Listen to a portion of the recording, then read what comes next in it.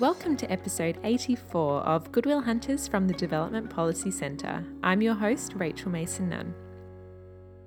Today on the show, I speak to Jonathan Pryke and Roland Raja from the Lowy Institute. The Lowy Institute is an independent, non-partisan international policy think tank located in Sydney, Australia. Jonathan is the director of the Lowy Institute's Pacific Islands program, a program that investigates the contemporary challenges facing the Pacific Islands region in areas including sustainable economic development, governance and leadership, and poverty alleviation. Jonathan's research is interested in all aspects of the Pacific Islands, including economic development in the Pacific, Australia's relationship with the Pacific, the role of aid, and the private sector in Pacific Islands development and labour mobility. Roland is the lead economist and director of the Lowy Institute's International Economics Program, a program that aims to explain developments in the international economy and influence policy by undertaking independent analytical research. Before joining the Lowy Institute, Roland was a senior economist and country manager at the Asian Development Bank, where he worked on macro fiscal policy, economic growth, and development issues in the Pacific region. Jonathan, Roland and I discussed the Pacific Aid Map, a major initiative by the Lowy Institute that charts aid flows across the Pacific region. We also talk about China and Australia's evolving aid engagement with the Pacific, particularly in relation to supporting the Pacific's economic stability and recovery from the COVID-19 pandemic, as well as Australia's aid program in Papua New Guinea.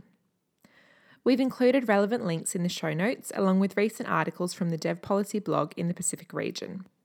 The Development Policy Centre is running its annual fundraising appeal. The Centre provides critical support to this podcast and of course runs the Dev Policy blog and undertakes critical research around aid and development. If you appreciate this podcast and the Dev Policy blog, please make a tax-deductible donation at devpolicy.org/donate.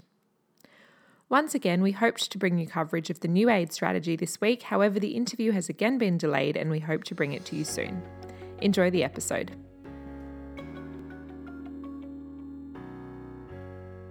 Jano and Roland, thanks for speaking with me. Thank you. Yeah, great to be here. In August 2018, the Lowy Institute launched the Pacific Aid Map, an interactive analytical tool designed to improve aid effectiveness in the Pacific by charting aid flows. Jonathan, as one of the principal researchers for the project, can you tell me about the map and the insights that it provides? Yeah, sure. I think, before we talk about the map itself, we need to talk a bit about the Pacific. And, whilst often when you think about the Pacific, and your audience will know most of this already, of course, when you think about the Pacific, you think about idyllic beaches and beautiful cultures, but, that belies a region that is facing unique and acute development challenges, with a cumulative population of under 13 million people, most of whom reside in Australia's former colony, Papua New Guinea. These 14 sovereign nations span over 15% of the world's surface, and the dual tyrannies of small size and remoteness make conventional economic growth in most of these countries very difficult, if not impossible. Compounded on top of that by some of the highest population growth rates in the world and the very real and imminent threat of climate change. This makes the Pacific region one of the most vulnerable regions in the world and is the most aid-dependent region in the world. So aid's a really important part of these economies, of the development story of the Pacific. It's not, the deciding factor, but it's a very important factor of development in the Pacific. And the aid industry is also messy and at times opaque one. Public information at the project level for all donors is often sparse, lacks detail, and is difficult to access. And a lack of transparency can hamper the effectiveness of aid in a number of ways. It can make coordination of aid efforts among donors pretty difficult. You need to have a comprehensive view of the aid landscape in the country you're working in to be able to identify where you can make the most difference. And that's often hard to do, and donors often aren't the best communicators with one another. A lack of transparency can also make it more challenging for countries in the Pacific to align aid with their own investment priorities. Take Kiribati, for example. Kiribati's entire budget team is just a handful of people, under 10. And they have to deal with 47 separate donors on top of managing the country's finances. That's a pretty tall order. A lack of transparency can also reduce efforts of donors to learn from one another and from the past. And a lack of transparency can also reduces accountability of aid, both on the sending and receiving end. It's hard to hold donors to account when you don't actually know what they're doing.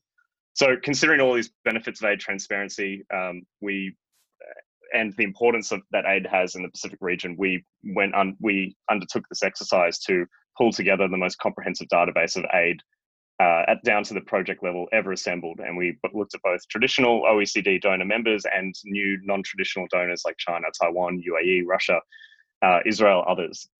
And so the aid map is the culmination of this work. We have put together a database that collects information at the transaction level of 13,000 projects from 62 donors from 2011 through to today. We've collected over 33 million unique points of data here. This is a real computer killer spreadsheet. It's up in the hundreds of megabytes. But then we've worked to take all this raw data and put it into a digital format that's digestible, accessible, and attractive and freely available. And that's what we've ended up with the aid map. Now, I encourage everyone to just go onto Google and search Pacific Aid Map and go have a squiz for yourself. But since its launch, we've been really encouraged by its take-up. It's been viewed hundreds of thousands of times. We've had feedback from aid practitioners, donors, recipients, contractors, consultants, academics, across the board, that it's serving its primary purpose of helping make aid in the Pacific that little bit better. For the Institute's purposes, it's also helped talk about the geopolitical narrative in the Pacific, help talk about China in a more, sophisticated way about what China's aid activities are and aren't. And, that's talking about these geopolitics and major tectonic movements is, a big part of what Lowy Institute does. And so the aid map really helps us talk much more sophisticatedly, I think, about all of these dynamics in the Pacific. And we can get into that in future questions, if you like. Jono, was the main priority in creating the map just to increase transparency in the aid sector? Yeah, I mean, it made a big splash when it came out, and the media was all focused again on this geopolitics point and talking about China and Australia and the new tensions we see arising in the region as a result of China's growing influence in the Pacific. But that's really, that's helpful, but it's a secondary objective of the map. The primary objective was improving aid effectiveness. And as I said, there's a number of ways that aid transparency helps that, and this is all embedded in the literature of aid effectiveness and also in a number of international agreements like the Paris Accord in 2005, Accra Agreement, all talk about the importance of aid transparency. And so we just really took a leap forward with transparency in the aid map. And this was an initiative supported by the Australian government. They have endorsed the results of it and are supporting its continuation. So there's clearly buy-in to what the aid map is trying to achieve. And we'll continue updating it every year. So it's not just a static map. It will be, and we'll hopefully get it more and more up to date to be, as close to current as possible. There is a lag in reporting from all donors. So, it's not showing you exactly what's happening on the ground today, but it is illustrative and helpful nonetheless. And it's a project we're really, frankly, quite proud of. Is there anything material that is missing in terms of available data? Well, look, a lot of from the OECD donors, they all have, through their membership of the OECD and other global transparency initiatives like the International Aid and Transparency Initiative, they all have pretty comprehensive reporting mechanisms that they have to adhere to every year. Some are better than others. So like the Asian Development Bank, the United Nations, the World Bank, these large multilateral institutions, they have fantastic reporting because I guess of their scale, a reflection of their scale. Others are a bit more laggard, but are catching up. But they all have their own systems that are pretty decent in capturing most of the data. Now, when it comes to non-traditional donors like China, Taiwan, UAE, it's a much more of a black box, and we have to build up this database from the bottom up. We are scouring budget documents in the Pacific. We're looking at press releases. We're approaching these governments. We're really triangulating all these sources of data to just try and to put together a list of these projects. And some of these are big donors. China's the third largest donor in the Pacific now by our measure. So, it's not a perfect science because they don't do their own comprehensive reporting, but we're very confident that it's the best data set out there. And I would not encourage anyone to try and replicate what we've done because you'd be spending, it took a lot of time. I don't want your listeners to underestimate just how much time this took. So yeah, there is missing data on the aid front, and aid's not the only way that foreign partners support the Pacific. There's other official flows, so non-concessional finance. There's defense cooperation support. There's support in policing that doesn't fit the criteria of aid, but is still support from governments going to the Pacific. we've captured some of that, but we can do a better job capturing it. And then there's other stuff like NGO support to the Pacific. That's not nearly as large as formal aid, but it's still an important contribution nonetheless. There's private philanthropic support, so we could keep fleshing this thing out, building it out into other areas. And so the job's never going to be done, but we're excited to keep working on the map into the years ahead. Roland, you're familiar with Pacific economies as you currently are the lead economist and director of the Lowy Institute's International Economics Program, and you've also been the country manager for several Pacific Island countries at the Asian Development Bank. Do you think the Pacific is trapped in poverty, and will the region always be dependent on aid? Yeah, thanks, Rachel. I think Jonathan actually covered off some of the really important structural issues that are at play here. Obviously, if you look at a regional level in terms of average per capita incomes, of course, this is low, and the region is the most aid dependent anywhere in the world. Then, of course, within the region, there's a lot of variation. Some countries have higher incomes than others, and countries like PNG and Fiji are vastly less reliant on aid compared to, say, the microstates, where they're truly heavily dependent on receiving outside aid. When we talk about these issues, I think around whether or not countries in the Pacific are trapped in poverty and aid dependence, I think the better way to think about it to me is that the reality is simply that they just face really significant structural impediments to growth and development, which are, of course, the key to escaping poverty and aid dependence. As Jono did mention, a lot of this just is a reflection of the region's difficult economic geography. It's small size by any measure for most countries. It's remoteness from major economic centers. It's internal dispersion, islands within countries being very far apart, but also having many remote communities. It's the exposure to shocks, income shocks that derive from those factors that I just listed in terms of being heavily reliant on a few key economic drivers, aid being one of them, but also, of course, migration, remittances, tourism, commodities, the exposure to natural disasters, the exposure to the negative impacts of climate change. You add all this up, and the economic impact is to create these very high cost structures. It's basically just extremely expensive to do anything in the Pacific. So for the private sector, that makes it really difficult to follow what many people consider the traditional path to growth and development via industrialization, usually export-led. The costs are just too high to make that competitive in the Pacific. And then on the public sector side, it's really expensive and difficult to deliver the essential public services, infrastructure connectivity, health and education services. These are all important development outcomes in their own right, but they're also critical inputs to economic growth and development. And so adding that all up, you end up with very limited intrinsic prospects for the kind of more rapid growth and development, certainly that we've seen in Asia, but also, say, at a slightly more moderate pace in the emerging world more generally. And the reality also is that the financing needs are just very, very high if countries in the Pacific are going to meet things like the Sustainable Development Goals. So that naturally creates a very significant need for aid.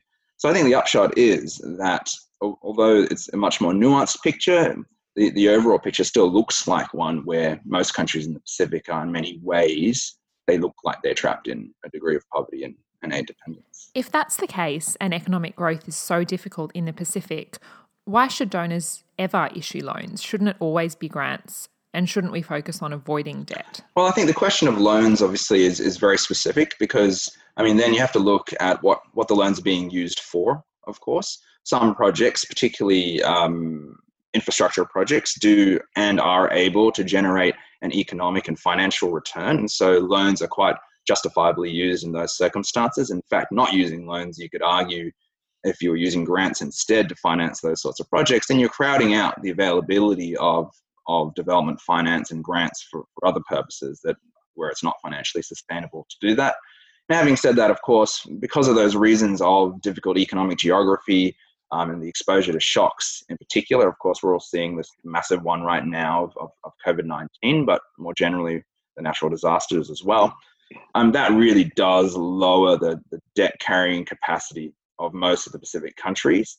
It doesn't mean that debt per se is always and everywhere unhelpful. Ultimately, it depends on how much is being lent, but it also depends on the terms of that lending. If it's extremely concessional, then it becomes very similar at the end of the day to a grant for most purposes. So I don't think we should always say debt is bad, but obviously debt sustainability is a key issue. And Rachel, just on this point of aid dependence and the Pacific being trapped in poverty. I mean, this is a very uncomfortable language to be talking about the region in. I think we do need to, a lot of people that come into the Pacific don't fully recognize these unique contexts of the Pacific, and will fall back on traditional aid theory that, you want to evolve out of aid, and we want to invest in sustainable projects and, importing lessons learned from other parts of the world. Whereas the Pacific is just so unique, and we have to be thinking so long term about just the structural role that aid will play in these economies almost indefinitely, that we do need to start changing not just our thinking, but also the language in which we're talking about the Pacific. Because, the Pacific don't like being aid dependent. They don't like the idea, I wouldn't like that language being hoisted upon me. So we are going to have to think about how we talk about the way we engage in the Pacific in different ways to better appreciate just how long term these investments are going to be needed for. There's also a lot of criticism around the language used to describe China in the Pacific, including phrases like debt trap diplomacy. But Roland, if you do reject that debt trap diplomacy is happening, then are there any valid criticisms of China in the Pacific? Jonathan and I and our other colleague Alex Dyant at the Institute, we did put out a report last year looking at China's role in the Pacific in terms of its lending and debt practices. And there is this narrative around debt trap diplomacy coming from certain circles and disputed by others. And we try to look at that systematically using evidence. The aid map that Jono has led was just incredibly critical to being able to do that in an evidence-based and objective manner. So that was absolutely key. And what we found with that analysis and report was that, it is actually quite a more nuanced picture. It's quite difficult actually to rule out something like debt trap diplomacy because it comes down to a question of motive. But basically what we found was that the evidence to date didn't support the idea that that is what China has been practicing, at least not yet. Yet at the same time, we did try and carry out a sort of more forward-looking view, and we did identify that there were some very clear risks associated with China's debt practices in the region. That's got to do with the scale of its general lending intentions, but also the fact that it just doesn't have very strong institutional mechanisms in place to prevent unsustainable lending. So the multilateral development banks, for example, OECD donors, they have strong and very clear rules about what they do. China, on the other hand, released its own Belt and Road Initiative debt sustainability framework last year, which very specifically says that it is a non-mandatory tool and provides no guidance to the Chinese lending institutions as to how they should adjust their lending policies depending on what they found with those assessments. So I think the picture on debt trap diplomacy is quite nuanced. Whether or not you want to call it debt traps or not, there's clearly are some very significant risks to debt sustainability associated with China's lending. But then, as you asked, beyond that, there are a whole bunch of other issues which just don't get nearly as much attention, particularly in the Pacific, and that's partly why we went down this path of looking at this analysis, this report, which is that the other questions are equally, if not more important, right? It doesn't necessarily have to create debt sustainability problems for there to be potential negative effects. I mean, we have to also be realistic and acknowledge that some Chinese development projects are quite helpful, and China is also learning. And at the end of the day, it is up to the Pacific to determine what and how they want to do with the available financing from the rest of the world. But I mean, those other issues are, as you're getting at, there are issues, of course, around corruption and the negative governance effect that can come with Chinese aid.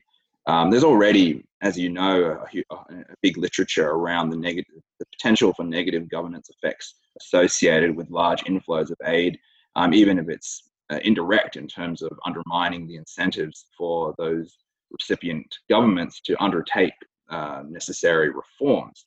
But it's much worse if the donor in question specifically has a policy of absolute non-interference and not really posing any conditionalities onto its lending and financing availability. Of course, the recipient governments don't want that conditionality most of the time anyway, right? So it's a difficult one, but clearly there are some issues there, and there's also a lot of issues around and question marks raised around the quality of the projects that China is building in the region. I'm a little bit more skeptical or sympathetic even on that issue. I think it is just difficult to do development in the Pacific, and that a lot of projects necessarily generate an economic return in the region. But there are obviously concerns about that as well, particularly because it comes in loans. And so when there are loans and if you are wasting money, then that's obviously costly to those recipients. I guess there is a real polarization of opinions on China, and there's very little room for nuanced and I guess deep analysis and build data-driven analysis to try and chart a middle course here. And so when we put out this paper last year, we kind of copped it on both sides as either just appeasing to China's interests in the Pacific and saying that and absolving them of any wrongdoing, or of being overly critical of China. But I think we're just trying to paint a more balanced picture and focus really on this very specific question about, is China engaged in debt trap diplomacy, and also just shine a greater light on debt dynamics in the Pacific more generally. Yeah, I think it has made an important contribution to, I guess, better understanding the role that China's playing, but it doesn't absolve China of all wrongdoing either. There are there are issues around China's engagement in the region we should be focusing more on, less about debt, more about just the quality of the infrastructure. And as Roland said, they are learning, they are getting better, and some of the projects are better than others, but also about just the way in which critically Chinese state enterprises are engaging in the Pacific, going around institutions and engaging directly with political elites, and engaging in and undercutting competition and creating all sorts of interesting and in many cases perverse dynamics in the business community and with the political elites of these countries, and engaging in corruption. I mean, all these issues are stuff we should be talking about more, but it's harder to talk about because all this stuff happens in the shadows. It's hard to do analysis on, and it's stuff we want to do more work on in the future at the Institute. Let's talk specifically about Papua New Guinea now as the largest recipient of our aid. Jono, you've been reviewing Australian aid to PNG for a long time, and you gave a pretty critical presentation on the topic at the Australasian Aid Conference, hosted by the Development Policy Centre and the Asia Foundation earlier this year. What are your main complaints about Australia's aid program in Papua New Guinea?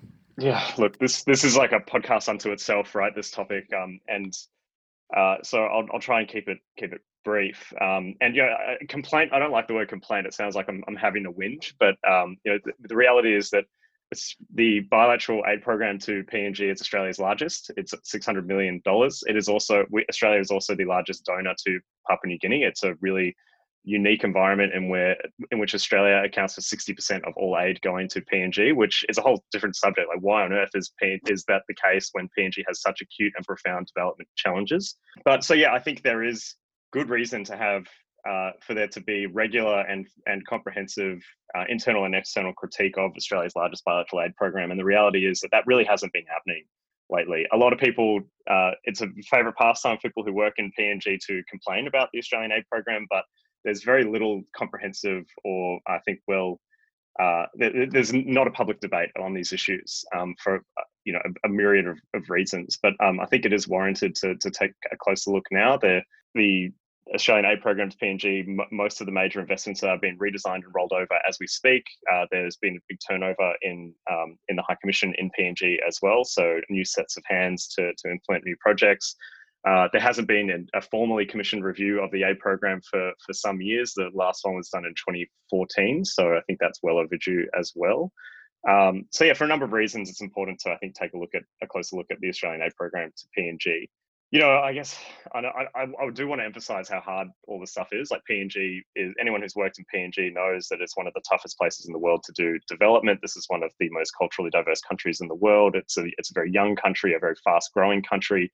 It's a very natural resource dependent country, which brings with it the resource curse, Dutch disease, all these other challenges that are all compounding on one another. So it's a very difficult place to do development, and it's particularly difficult for Australia, where Australia has such a broad set of interests in PNG, from strategic to national interests to development interests to economic interests.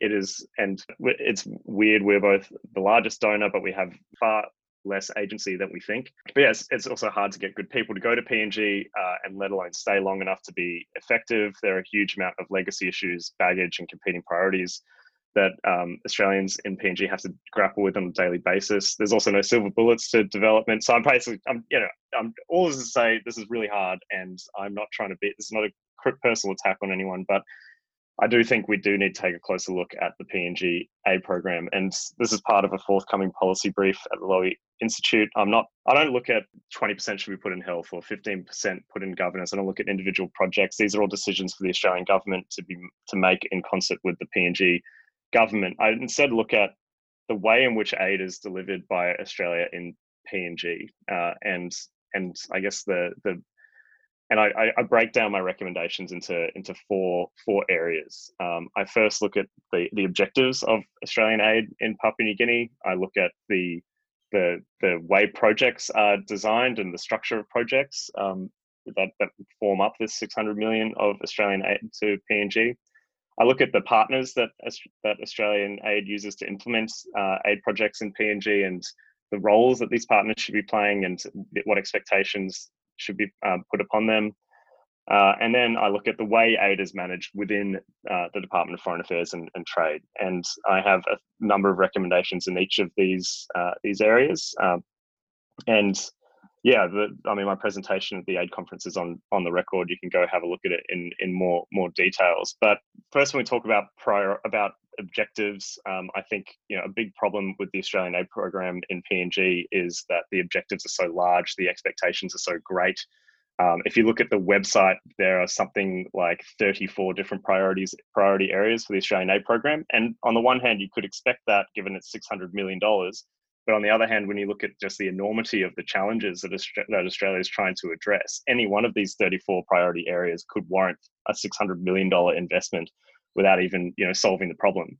So how you prioritize and manage expectations in the PNG environment is a real important starting point.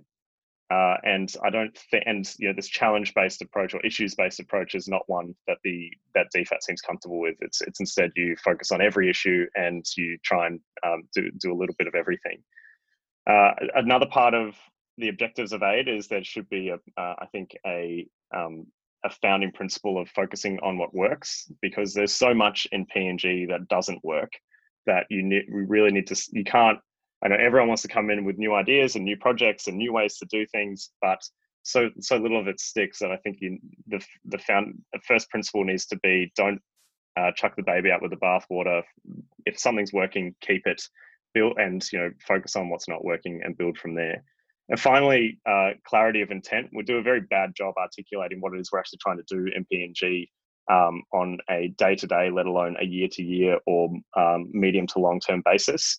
The only real example we have of a long-term clarity of intent in PNG is this electrification partnership between Australia, Japan, New Zealand, and the United States, where we've committed to electrifying 70% of PNG by 2030. That was announced 2 years ago, and I haven't heard anything about that project since. So that says something about the clarity of intent of Australia's engagement in PNG. I'll quickly run through the rest. Talking about aid projects, I think there are issues around the size of aid activities. These projects have gotten bigger and bigger and bigger, being implemented by private sector development contractors. I think 60% of aid to PNG is now implemented through the private sector. 10 projects have accounted for 63% of all Australian aid to PNG. These projects are just so big that they're just too big to fail. But they become so big, so complex that it's really, and this is another issue around the complexity of these projects. They're so big, so large, they encompass so much. It's very hard to communicate what they're actually trying to achieve, and it's hard to get buy-in from your counterparts in the PNG government. So if Australian stakeholders, if the Australian government don't know what these projects are doing, then our counterparts in Papua New Guinea really have no hope either. So, yeah, complexity of these activities need to be simplified or need to be reduced in their size and ambitions. I think design of activities is also an issue. The design of a new project sits in the hands of those managing the existing project. These are people who already have a lot on their plates. They are stretched across doing diplomatic duties and development duties. And then on top of that, they have to manage large sums of taxpayer money and also think about how you would redesign that project for the future. I think you need a centralized design team, one centralized in Canberra, one that works not just in PNG, but across the Pacific Aid suite of Pacific countries, and working in close concert with those managing aid to then design the future iterations of these projects. And yeah, like the breadth of these projects is just far too great for the sums that Australia is investing in them.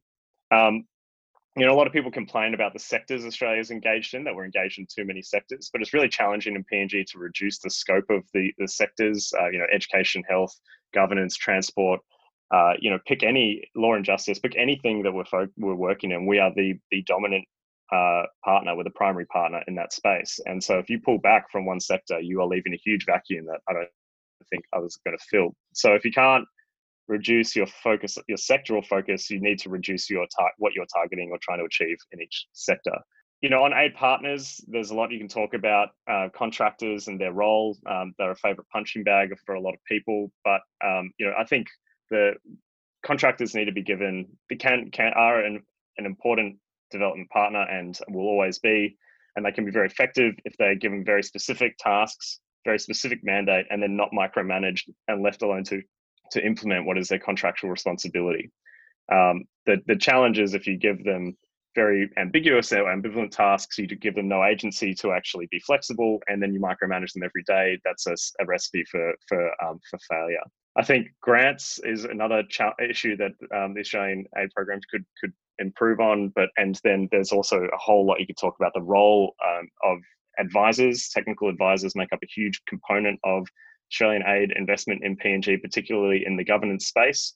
The average advisor costs around 500,000 Australian dollars when you factor in security, overhead, accommodation. That's a huge cost. And the reality is, even then, they're underpaid. It's hard to get good people on the pay scale that Australia offers to actually go and be heads of their fields in PNG. So yeah, we need to have a closer look at the role of advisors and the trade-offs of advisors against other investments. And finally, there's a lot more you could talk about aid management, from monitoring and evaluation through to the accountability of aid in terms of how, within DFAT, who has the ultimate responsibility for aid in post in Canberra? How are they held accountable for that inside and outside of the department? How improving the transparency of Australian aid is, of course, something close to our heart since we've spent so much time working on the aid map. And then, finally, on just relationship management. Everyone says relationships are key, particularly in countries as vulnerable as Papua New Guinea. But no one's reconciled how you maintain relationships with the very high turnover in contractors and within DFAT itself in the PNG environment. And it makes it even more challenging when there's no investment in any handovers, either in the contractor or DFAT side of things.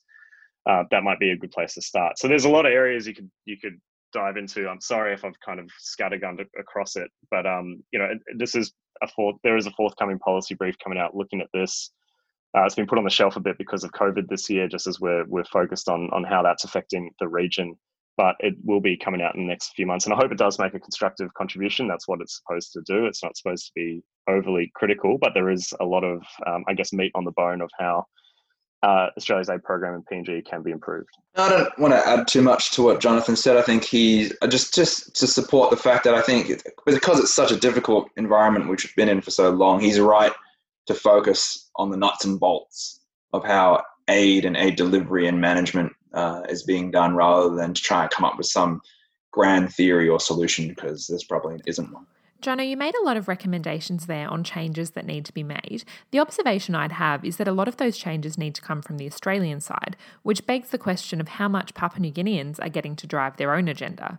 That's a criticism of the new Partnerships for Recovery strategy, is that a lot of changes have been made to aid portfolios throughout the Pacific, and it's not clear how much Pacific Island governments actually got to drive that agenda, or if those were decisions made in Canberra.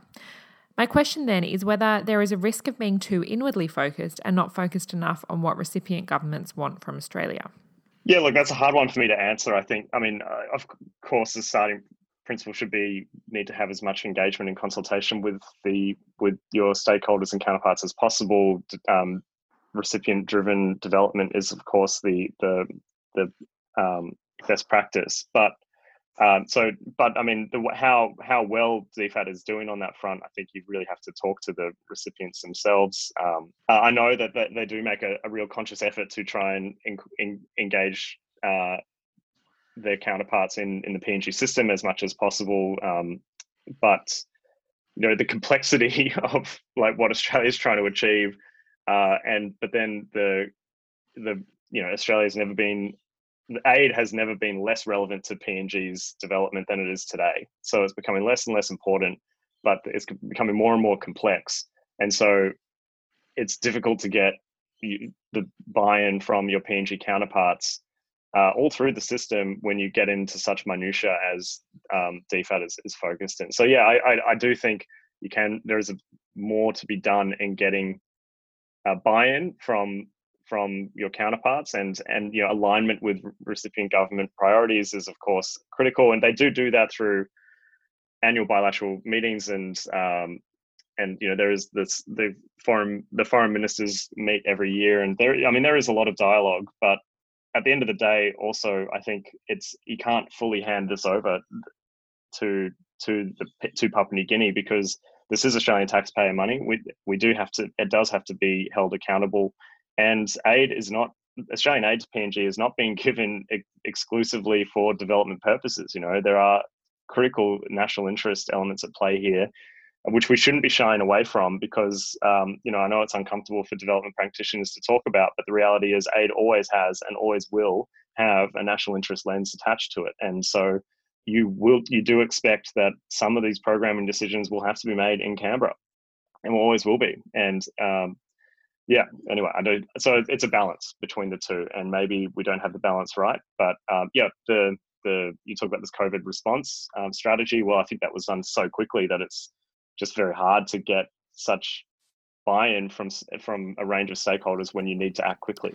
It's interesting that you make the comment there that aid has never been less relevant to Papua New Guinea as it is now, at a time when the phrase failed state continues to get thrown around with PNG. There's a lot that would say PNG has never been in a worse position, and yet you say the relevance of aid is declining. Yeah, just look at the stats. The aid to PNG in inflation-adjusted terms is almost at an all-time low. Aid as a proportion of GDP at independence aid made up a quarter of GDP to PNG. Now it's down to under, it's like 3% now, I think. So, just the numbers alone will show you just how it's still relevant. It's still equivalent to about 10% of government expenditure, but it is not going to be the determinant of PNG's development. It's not going to be the silver bullet. It can definitely help. It's definitely important. I'm not trying to. I'm just trying to be realistic. In terms of this failed state question, tell me what a failed state looks like. Tell me what a successful state looks like. I think these brandings on Papua New Guinea, which is such a young, as we said earlier, such a young nation, such a quickly changing nation.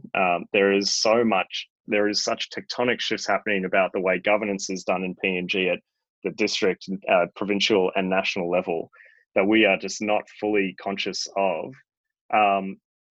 It's impossible to categorize it into these categories, in my opinion. I think a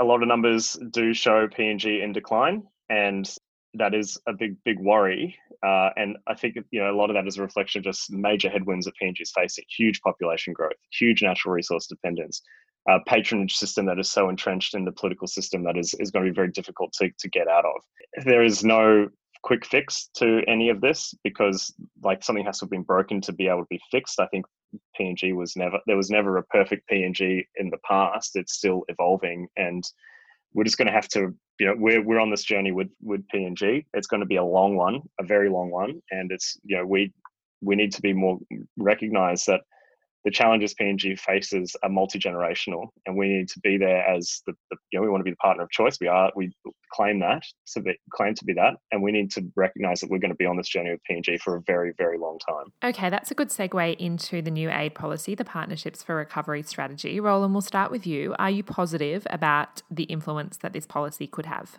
Right, so this is the new Partnership for Recovery policy. I mean, obviously this is all about the response to COVID-19 in large part, or at least it's happening in that context. Look, I mean, there are a lot of good things that are in the policy, and also in terms of what the Australian government and DFAT have been trying to do and are doing. The transport corridor for moving critical supplies, that's a really important thing. The shifting towards budget support and ensuring the provision of critical services, that's really appropriate in the current circumstances. And then, there's statements of intent in terms of the considerations of the travel bubble, which obviously could be very important for the tourism economy in the Pacific, and consideration of looking at non-grant financing options. So there's good things in the new policy. I think the problem is simply that they just don't match the scale of the crisis that is actually at hand. And that's not just about the Pacific, of course. I mean, the whole policy, it's a global policy, but it's also focused on the so-called Indo-Pacific, which seems to basically mean Southeast Asia, more or less, plus the Pacific, but most of the emphasis on the Pacific. And the scale of that crisis is really big, obviously. There's a health element to it. The Pacific's been able to dodge the bullet largely on that front, but then it's probably getting hit harder on the economic side than the rest of the world. And then you've got in Southeast Asia, of course, the fact that these countries are actually very big. So it's quite difficult to make a meaningful difference. So ultimately, if you're going to match the scale of the crisis, then ultimately what you need is more dollars, right? The thing that's keeping the Australian economy afloat is a massive expansion in the budget, right? Fiscal expansion, fiscal support to the economy. Developing countries in our region, that's what they also, in principle, need to be able to do as well. Now, if there isn't more dollars being put forward, which basically seems to be the case, the aid budget is not going to expand, then what is needed is some out-of-the-box thinking on how you're going to actually meet this immediate need for short-term financing basically now, but also probably over the next couple of years. How are you going to do that within what is otherwise a fixed budget constraint? That does point you towards looking at what these non-grant financing approaches could be. To put a little criticism there, though, of course, DFAT has been sitting on a review of alternative non-grant financing approaches for quite some time, and we haven't really seen any significant news or changes in terms of how they're going to deploy that. We'll probably get to later what more could be done, but I think that's exactly where a lot more could be done. It requires a little bit of out-of-the-box, more creative thinking, but I think though that's where the opportunity is to try and get towards actually matching the scale of the crisis. So it's a decent policy to me, but it falls short in matching this crisis. Yeah, look, I agree with Roland. I mean, it's a fine policy, and it seems to have brought in some of the elements of this broader development review that was rightly shelved as coronavirus was breaking out. But yeah, the biggest flaw, as Roland says, of this policy is that it doesn't reconcile with the fact that we have larger ambitions than we have the means to achieve. We're still behaving, or our policies still behave like we have a much larger aid program than we do. The reality is we have a shrinking aid program. It's fixed at $4 billion. We don't have it's not CPI indexed for the next few years. So that means, in effect, you're having to to cut you or look at 5% savings every year because if all the projects you currently have invested in have a CPI increase, anything you want to do attached to them. So, they're growing, they're becoming more expensive. You have a fixed budget. You have to, so the aid budget is treading a lot of water here, and they're having to make really tough decisions across the board about what to keep, what to cut, particularly as they're trying to hive out as much as possible to provide budget support and reprioritize towards health. I don't think the this policy reconciles with reducing Australia's ambition, because that's what we're going to have to do. If we don't increase the aid budget, if we don't look at alternative mechanisms or doing greater bilateral lending, then we have to rapidly reduce our ambition and our regional focus. I mean, Roland already talked about the Indo-Pacific versus Southeast Asia and Pacific for our aid program, but it's also about picking winners in the multilateral system. Who are we supporting? Who are we not? We can't just maintain our funding to everyone. We're going to have to cut back.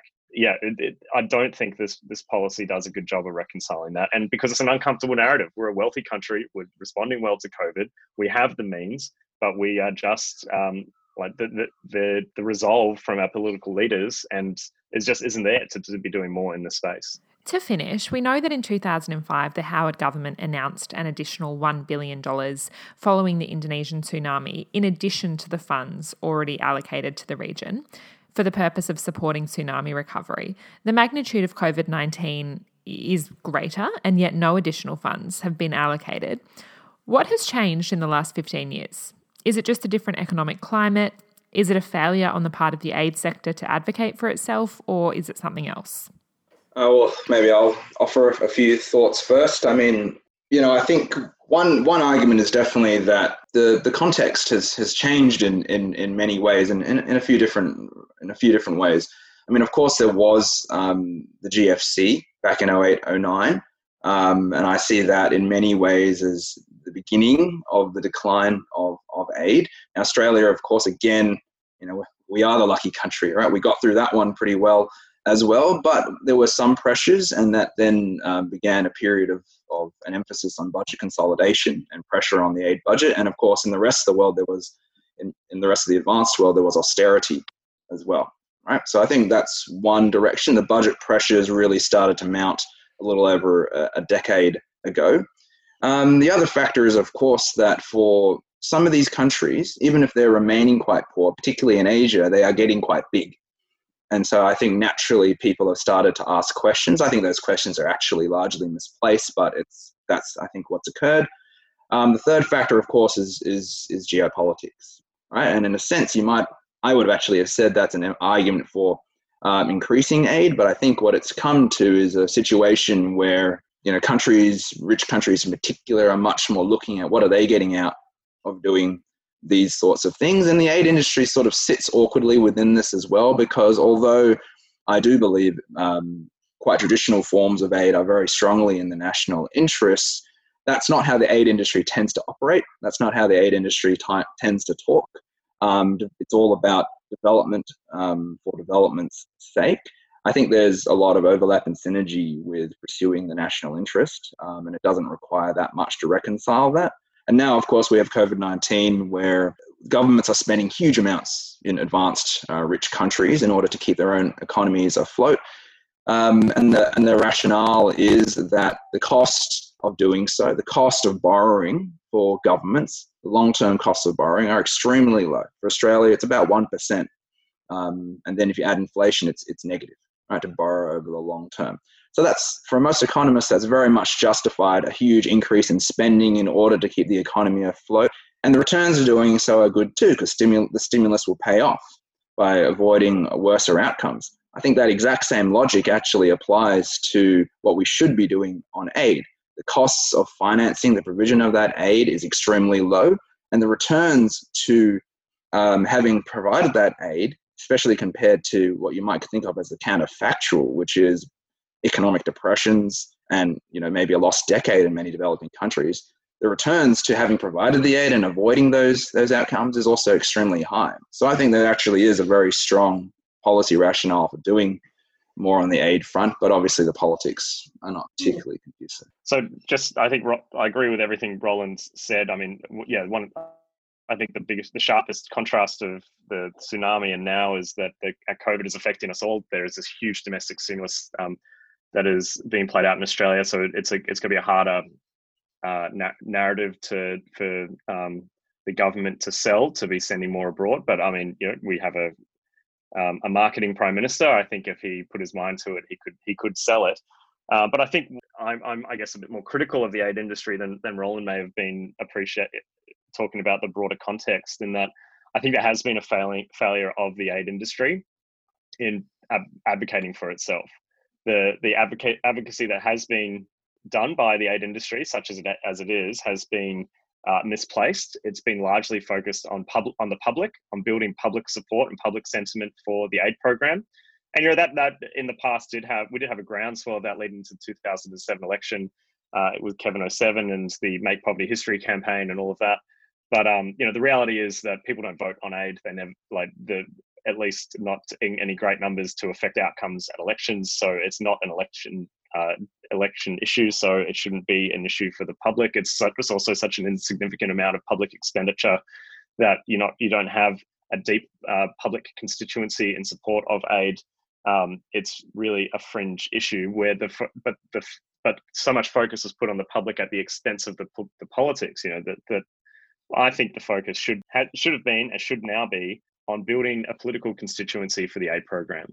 And far too little has been done in that space and is still not being done to that end. And what is being done by the likes of Save the Children in these parliamentary study campaigns where they take parliamentarians to look at development projects firsthand, that's been supported by the Gates Foundation. That's not even the aid industry in Australia taking the initiative. That's been supported by outside actors. There needs to be, what the aid industry really needs is an effective lobbying group to be pounding the pavements of Parliament, to be playing the political game, to be right in the middle of selling the national interest and getting buy-in from politicians, because it is in our national interest. And you see how effectively the defence industry has done this, right? I mean, the defence has hit this 2% to GDP target. It is, I think, now 11 times larger than the aid program. It's the largest disparity in our history. And you think that's because they're out there selling the message to the public? No, it's because they have a very effective lobbying industry, but also that I'm sure they have very good justifications for the national interests on defence as well. But anyway, I think, and the key point being that the focus of advocacy has been misplaced and needs to be realigned. And the industry and the private sector, NGOs, need to be investing their own money in this space as well. They can't just rely on the Gates Foundation to be doing advocacy on their behalf. We'll stop there. Thank you both for your time. Thank you. Thank you. That was Jonathan Pryke and Roland Raja from the Lowy Institute on Goodwill Hunters from the Development Policy Centre. I hope you enjoyed the episode. We'll see you next week.